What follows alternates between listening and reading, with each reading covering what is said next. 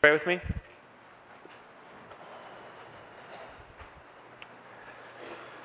Father God, we come to you in Jesus' name.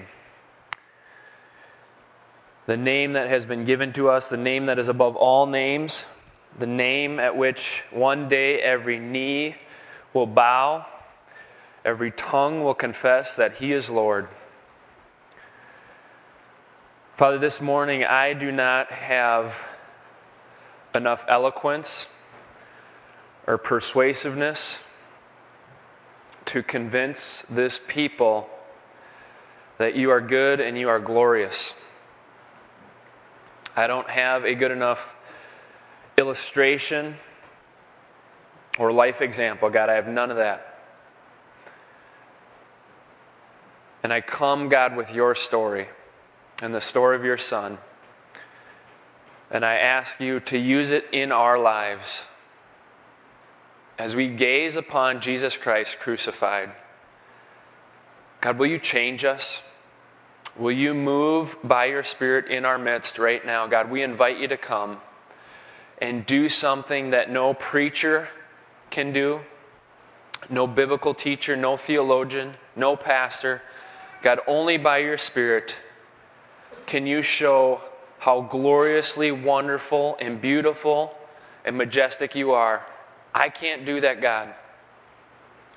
We can't muster that on our own. We need you to reveal yourself to us this morning.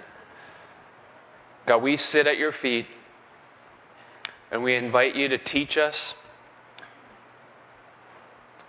and to allow us to marvel at how great you are and how good you are. God, help us to see you. Help us to know you. Help us to believe in you this morning. We ask this in Jesus' name. Amen. We have been preaching through the Gospel of John, and the first part of this Gospel trek, way back when, part 1 was entitled, "The Word Became Flesh and Moved into the Neighborhood." Jesus Christ, born of a woman, came to earth. God came to earth, moved into our neighborhood, moved into our world. Part 2 was entitled, "Who Do You Say That I Am?" Meeting Jesus Christ through His signs and ministry. We looked at Jesus' life countless times. Different teachings, different miracles, different ministries that He did. We've come to the final part, part 3, that we've titled Glory and Suffering, Jesus Christ's procession to the cross. And we've been outlining all the events that kind of led up to this moment, to today. We're no longer looking at the procession. We're looking at Jesus Christ on the cross. Jesus Christ crucified. We have the opportunity. This is such an unbelievable moment.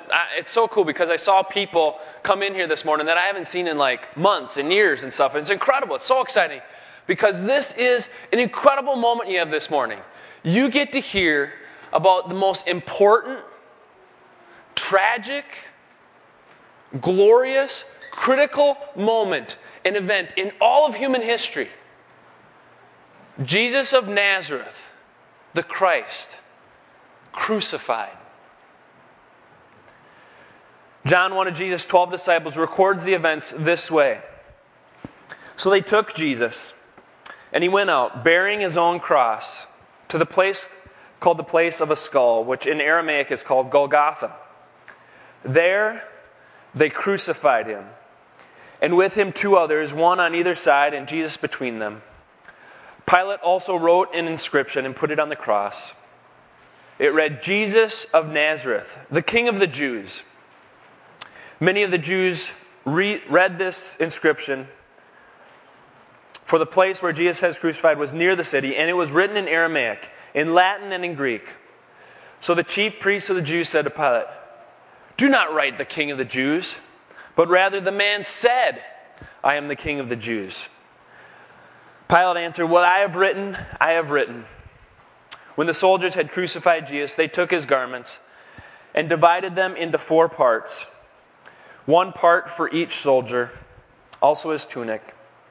But the tunic was seamless, woven in one piece from top to bottom.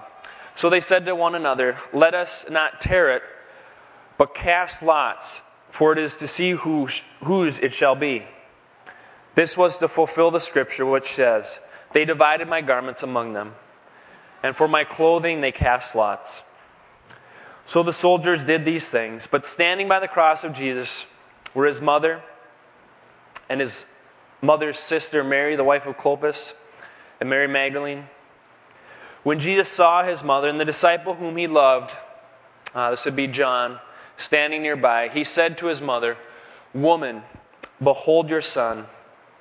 Then he said to the disciple, Behold your mother. And from that hour the disciple took her to his own home. They crucified him.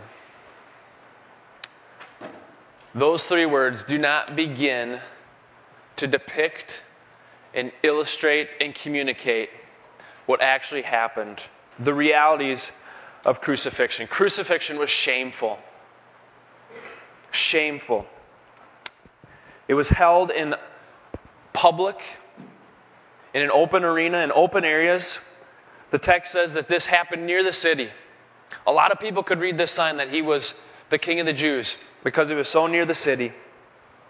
Anyone could attend. You didn't need a ticket. Anyone could come in order to verbally abuse and ridicule those who were lifted up.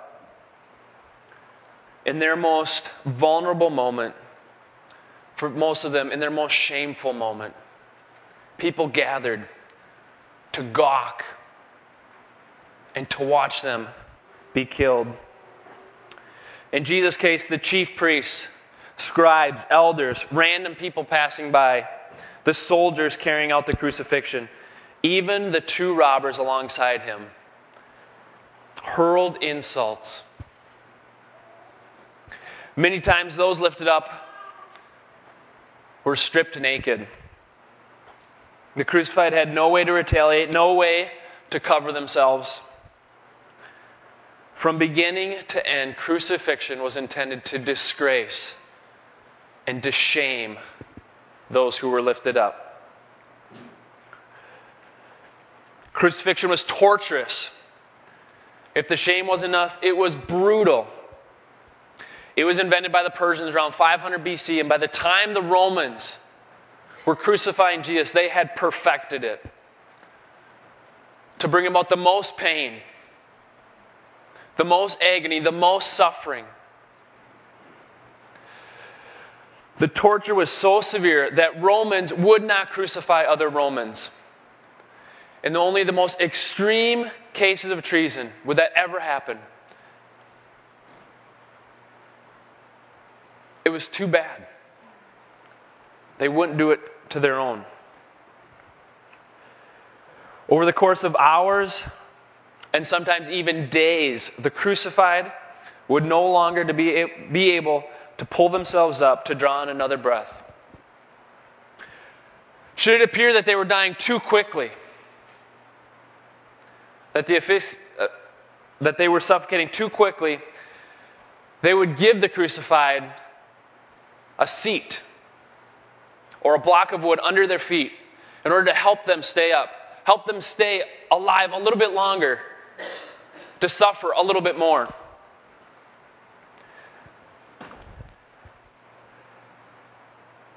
The desire was a slow and painful death by asphyxiation. We get our English word excruciating from crucifixion. Excruciating actually means from the cross. It was shameful. It was torturous. But before Jesus ever saw the cross, before he was ever lifted up, he was scourged.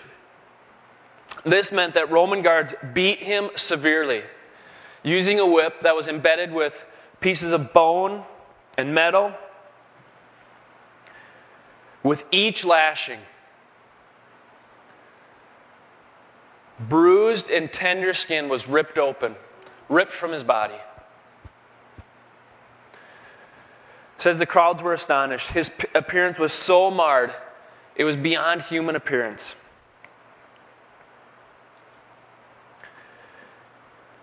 Blood flowed down.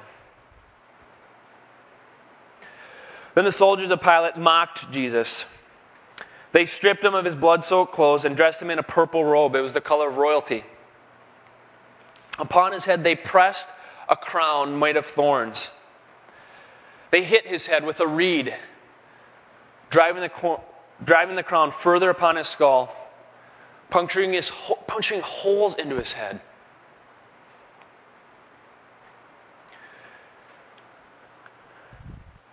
They cursed him, they spit on him. Blindfolding his eyes, they pummeled him with closed fists. Mockingly, they'd ask, "Which of us hit you? Prophesy, tell us that. Which of us hit you?"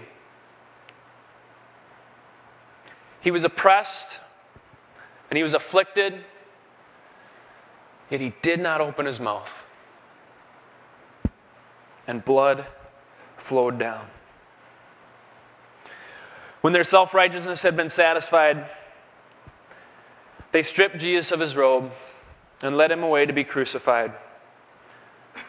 Jesus, bordering on the edge of physical shock, was unable to carry or even drag the nearly 100-pound cross. And when they finally reached Golgotha, Jesus was nailed to his cross. Blood flowed down. It was at this time that Jesus was lifted up from the earth, hung on a wooden cross to die. This was good. This was done to God.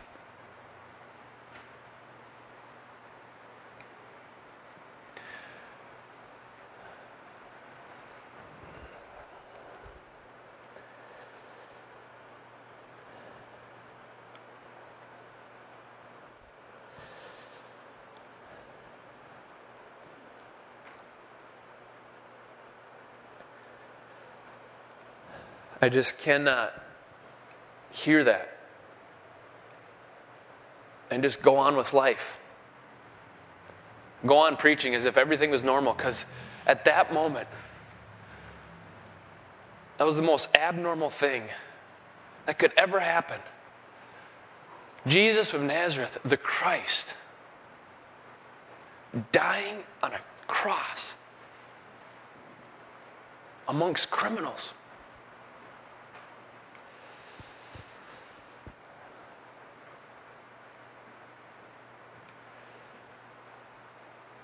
The big question then becomes, why? Why the cross? Why was Jesus crucified? How could it be that listen to some of these verses. How could it be that for the joy set before him, he endured the cross, scorning its shame? How could that be that for the joy, he went through all of this, scorning its shame, ridiculing the shame that was associated with the cross? How could it be? How could it be that although he had done no violence and there was no deceit in his mouth, how could it be that it was the will of the Lord to crush him? And in John 10:18, Jesus says, "No one takes my life from me, but I lay it down of my own accord." Why the cross? Why did it happen?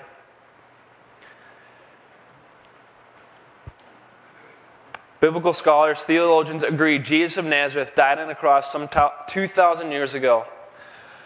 But debates continue to rage as to the significance of his death, the importance, the meaning. Why? Why the cross? I want to try and answer that question, why the cross, with another.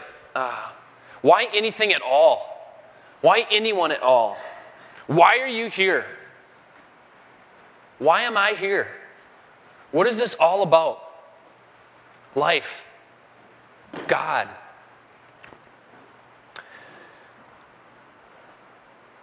I want to answer that by saying God has an unwavering commitment to fill the earth with his glory.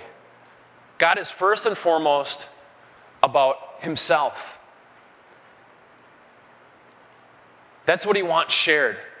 That's what he wants known this morning, is that he is first and foremost about himself.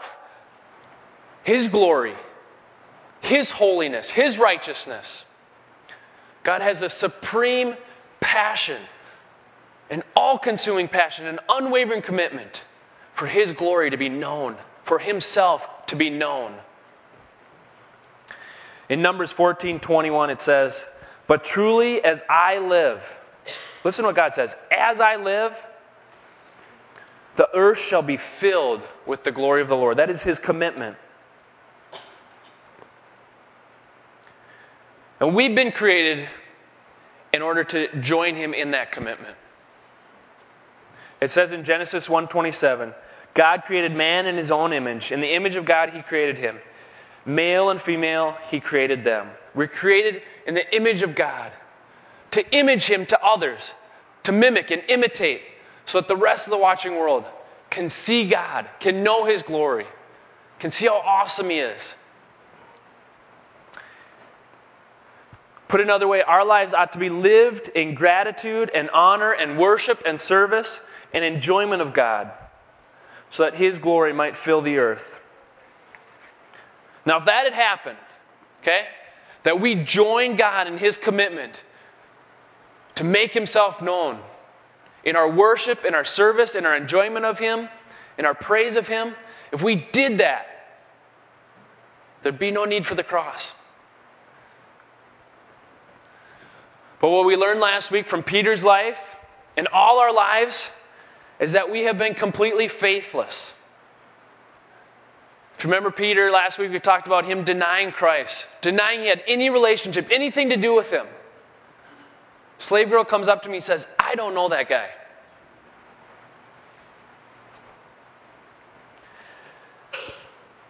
And that's been our life as well. In our pride and sin, we have not been committed to His glory, but something else. Whatever that something else might be. Your glory, your friend's glory, your girlfriend, boyfriend, spouse's glory, a car's glory. You've been committed to something else. The Bible puts it this way, Romans 1, verses 21 to 25. "For although they, or we, knew God, they did not honor Him as God or give thanks to Him. But they became futile in their thinking, and their foolish hearts were darkened. Claiming to be wise, they became fools and exchanged the glory of the immortal God for images resembling mortal man and birds and animals and reptiles. Therefore God gave them up in the lusts of their hearts to impurity, to the dishonoring of their bodies among themselves, because they exchanged the truth about God for a lie, and worshipped and served the creature rather than the Creator, who is blessed forever. Amen." We were created to glorify God, to honor Him, to praise Him. And instead of doing that, we make an exchange. And we worship and we serve and we honor and we glorify other things, lesser things, creatures, rather than God. Romans 3. "What then? Are we Jews any better off? No, not at all." Listen to this. "We have already charged that all," everybody, whoever has ever been, who is now, whoever will be, everybody, all are under sin. "As it is written, none is righteous. No, not one. No one understands. No one seeks for God. All of us have turned aside. Together we become worthless." And just so it's clear, no one does good. No one does good in God's economy. Not even one. Jeremiah 2:13. "For my people have committed two evils. They have forsaken me, the fountain of living water, and hewed or carved out cisterns for themselves, broken cisterns that can hold no water." Listen to the exchange again. Here we have God, the fountain of living water. He will continually just give and give and give, and we can get absorbed in that. Live forever. Enjoy Him forever. Make much of Him. Glorify, honor His name. And instead, we come over here. We try and make these pots that can't even hold water. It's absurd. But that is the reality. That is the choice we have made. Listen to a quote from John Piper, a pastor just down the road. He says, "The root of our sin problem is this: our preferring the glory of created things over the glory of God." That's what I've just talked about in these verses. But listen to this: such that we are blinded and insensible to the infinitely preferable glory of God. Do you hear that? God's glory, God's majesty, God's righteousness. God is infinitely preferable to everything else we choose to put life in.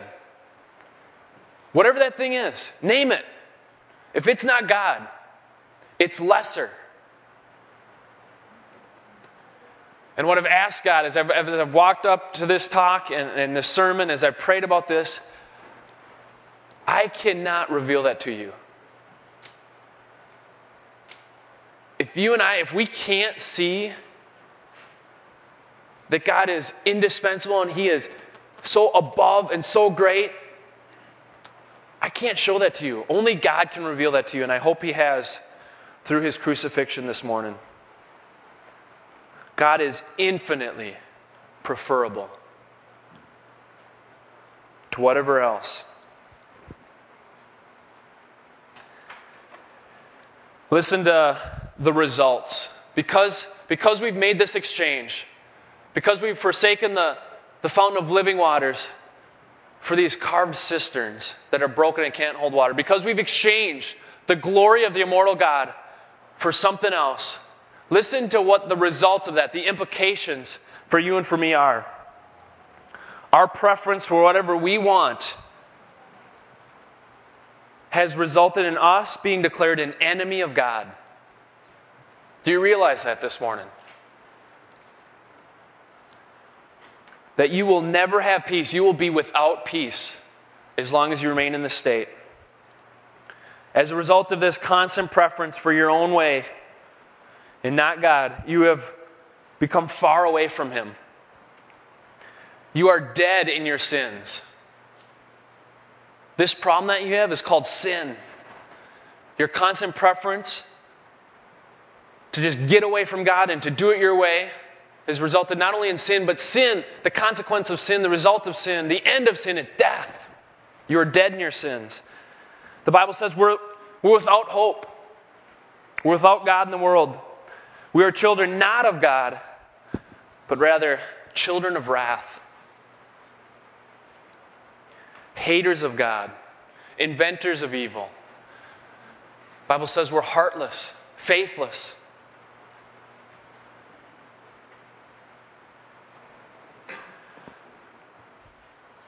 So what's it all about? Why do I tell you that? You need to hear the bad news. You need to hear how bad it is before you're ever ready to hear how good the good news is. That's how bad it is, folks. So what is it all about? Number one, God is about His glory. God is about His glory. He has created us to glorify Him. That's what He wants. Okay? But as I just listed there, number two, we have failed in what we were created for, glorifying Him, which has reaped sin and death and that other laundry list there of consequences. So if you put those two together, if you have number one, which is God is about His glory. He is a righteous, holy God. And He's a passion for that. And He's not going to waver in His commitment to that. He's going to make that happen. That His holiness and His righteousness and His goodness and His mercy, He's going to make that known. It's going to happen. He has a commitment and He's going to fulfill it. He is faithful. Okay? That's number one. Number two is the fact that we have been completely faithless. Just the opposite of God. As Pastor Steve likes to say, we slap God in the face. We say, get lost, like Peter. We don't know you. We don't give a rip about you. Get out of my life, of my world. I don't need you. I don't want you. And if you have number one, and you have number two, there has to be a number three. Something has to happen. Something's got to give. Because it can't forever stay like this. God's holiness and our unholiness, God's glory and us fighting for our glory, something's got to give. Something's got to happen. And we've often mentioned that if we were writing the Bible, Genesis 1 and 2, God creates the heavens and the earth. Okay? Number 3, people fall. Genesis 4 is we wipe them all out. If we were writing the Bible, Steve and I have said, that's what would happen. Don't dishonor me. Don't try and steal my glory. God doesn't do that. God doesn't do that. He comes up with an unbelievable number 3.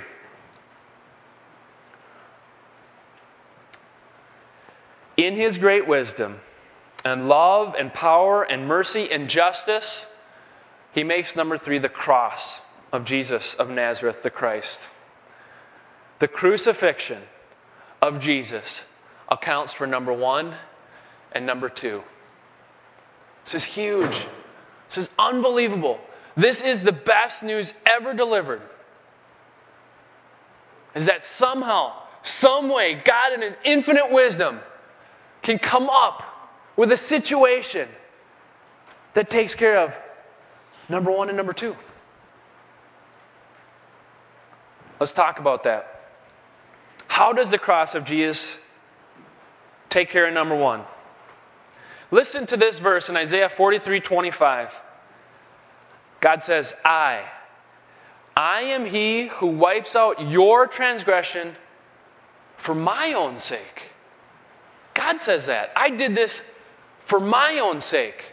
I did this for my glory, for my righteousness, for my holiness.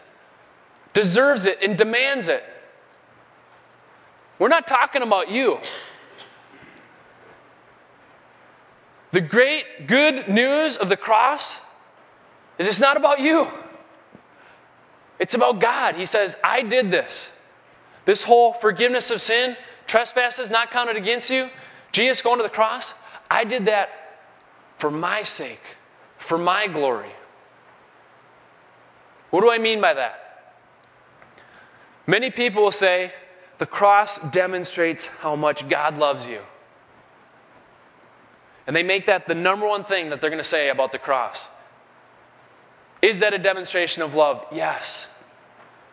What we need to see this morning is that with the cross, God makes a huge statement. He says, my goodness and my glory and my righteousness and my holiness and me are of infinite worth and infinite value.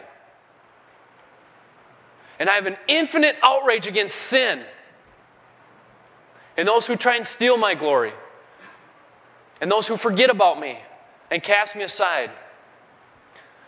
The cross is first and foremost about God. See, now I'm going to show people how gloriously holy and wonderful and righteous and beautiful I am. And how much wickedness and sin and evil are an abomination to me. I hate it.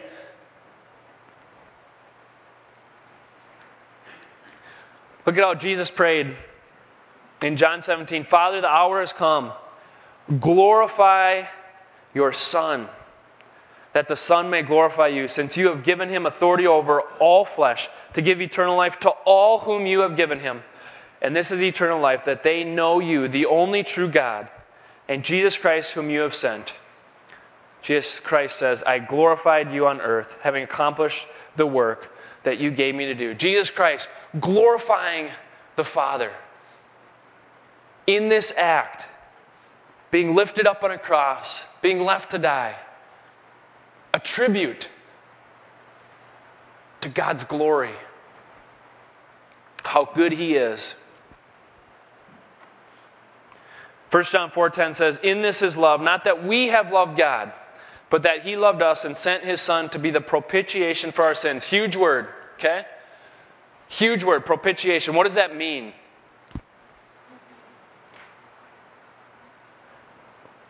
Jesus Christ absorbs wrath from God.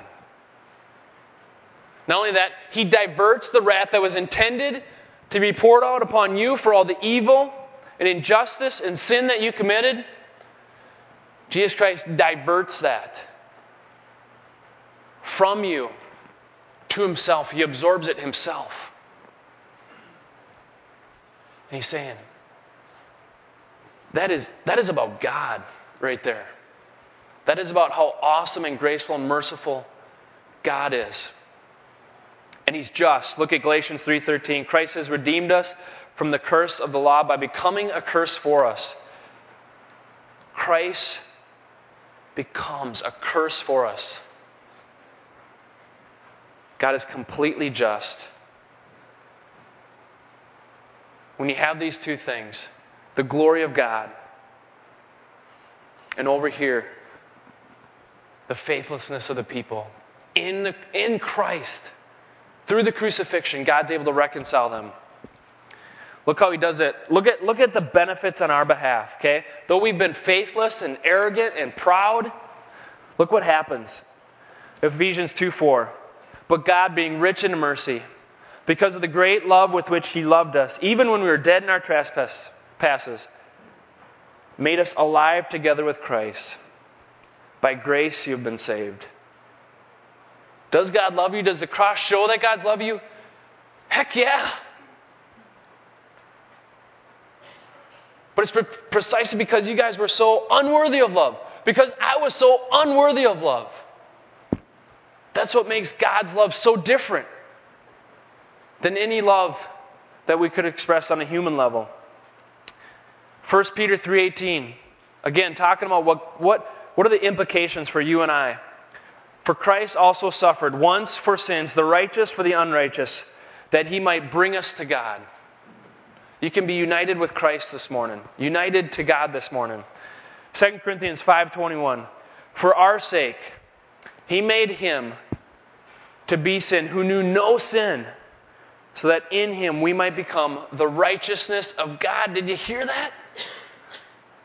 That's unbelievable. Despite whatever you've done prior to this day, that in Christ you can become the righteousness of God. That's what makes this story good news and glorious and unbelievable. Ephesians 1:7, in him we have redemption through his blood, the forgiveness of our trespasses. Romans 5:9, we have now been justified by his blood. Again, a big word, big concept. You're legal standing before God. Done away with. No longer will he hold offense against you. Galatians 2:20, I have been crucified with Christ. It is no longer I who live, but Christ lives in me. And the life I now live in the flesh, I live by the faith in the Son of God who loved me and gave himself for me. Hebrews 2:9. But we see him for who for a little while was made lower than the angels, namely Jesus, crowned with glory and honor. Why? Because of the suffering of death, so that by the grace of God he might taste death for everyone.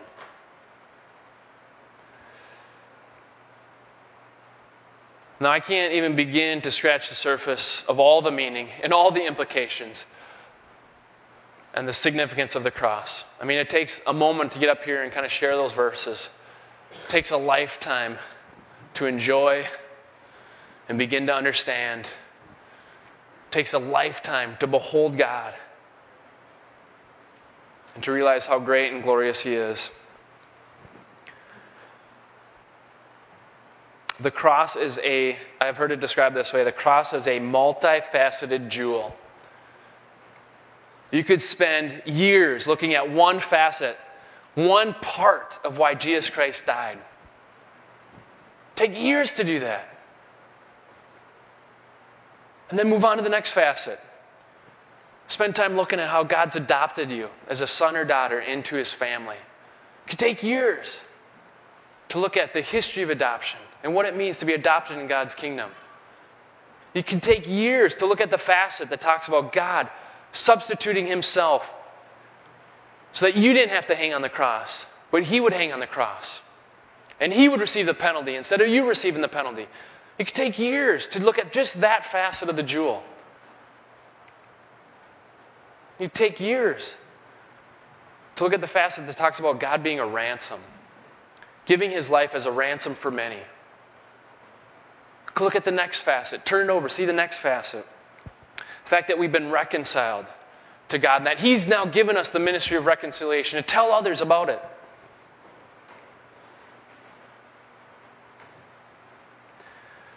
So why the cross?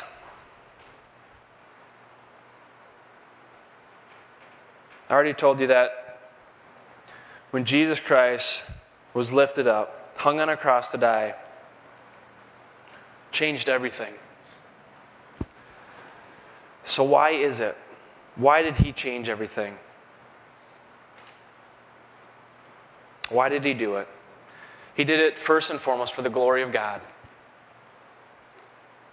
So you and I would see that beyond our preferences for lesser things, there's an infinitely preferable God who is just, who is merciful, who is loving, who's altogether different and better than these lesser things. And in that, in him showing off his glory and how great he is, he saves sinners. Mentioned it last week. John Newton, you are I'm a great sinner. You are a great sinner. And Christ is a great Savior. My hope this morning is that the crucifixion of Jesus Christ, in that you are able to see how infinitely preferable the glory of God is to anything or anyone else. What do? What is the response? What do you do with this? If any of you saw the Passion of the Christ movie, coming out of the movie theater, there's just nothing to say.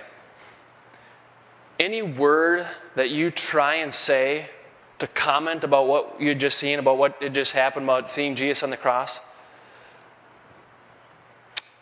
just pointless. It's just fruitless. And that's a little bit how I feel this morning.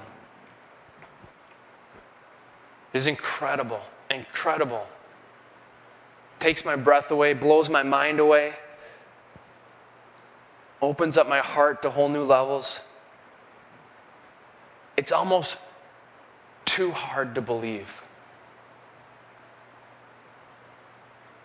But the call to us this morning is believe. Believe that there is meaning, there is a reason for it all. Believe that he is able to save and he will do it. If you invite him this morning, right now, this place, you can invite Jesus Christ to save you. To be joined with him, to be united with him. To not, when you stand before God, to not be counted on your own righteousness, but to have the righteousness of God counted to your life. Instead of exchanging the glory of the immortal God for lesser things, this morning you can say, God, I want to exchange that back. I want to change. I want to trade back. God says, I give trade backs. Okay? You can trade back with God and say, God, I want to exchange. And I want the glory of the immortal God. Acts 4:12 says this amazing statement. There is salvation in no one else. For there is no other name under heaven given among men by which we must be saved. There is no other name. This morning, this day, this moment, as I pray, I want to invite you. I want to make the offer to you. Whether the first time, 50th time, 5,000th time, I want to make the offer to believe in Jesus Christ, to receive him by faith, and to make the commitment to live for him every day the rest of your life. No longer looking to your own preferences, sacrificing those, having those die with Christ. so that you can live for God. Will you pray with me?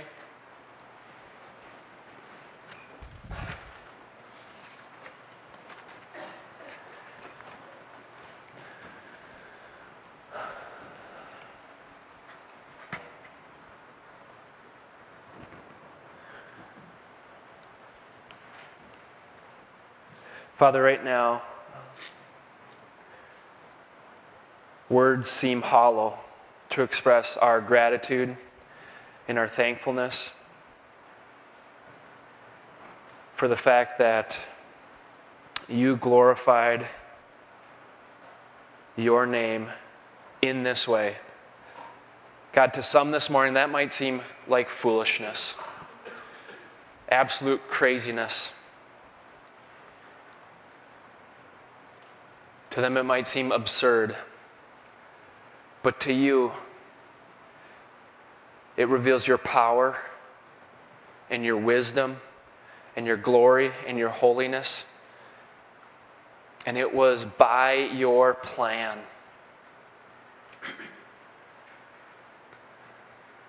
And so, God, this morning, all we say is, then glorify your name. Let the cross of Jesus Christ, the crucified Christ, let that image and that picture and that story be shared around the world. Let that good news be proclaimed. Glorify your name. Glorify your name through the cross of Jesus Christ. Make your name great. Let people hear of your infinite outrage towards sin and your abundant provision through Jesus Christ. Save sinners. Redeem people. Restore people. Make people new creations.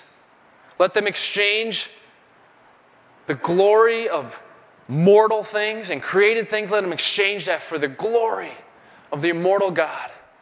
Lift up your name. Make your name great. God, allow us to see this morning.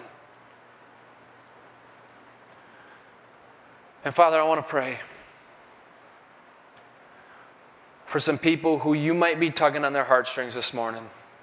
Spirit, you might be revealing things and opening up their eyes and allowing them to see and maybe hear for the first time of the way they've offended you, become your enemy, become a child of wrath. God, maybe for the first time people are hearing how bad the bad news is. The offense of a holy God. And God, for the first time they might be hearing the good news that there is a way to become a child of God, to have wrath diverted from them, to be redeemed and included in your family, to have fellowship and union with Christ. God, if you're doing that this morning, I want to ask you to give them the courage and the boldness and the faith and belief to know that you will never let them down. You have an unwavering commitment to make your glory known, to make your presence felt. And so, God, would you do that? Would you give them the courage to say, yes, I believe. And I receive this good news, this grace through faith.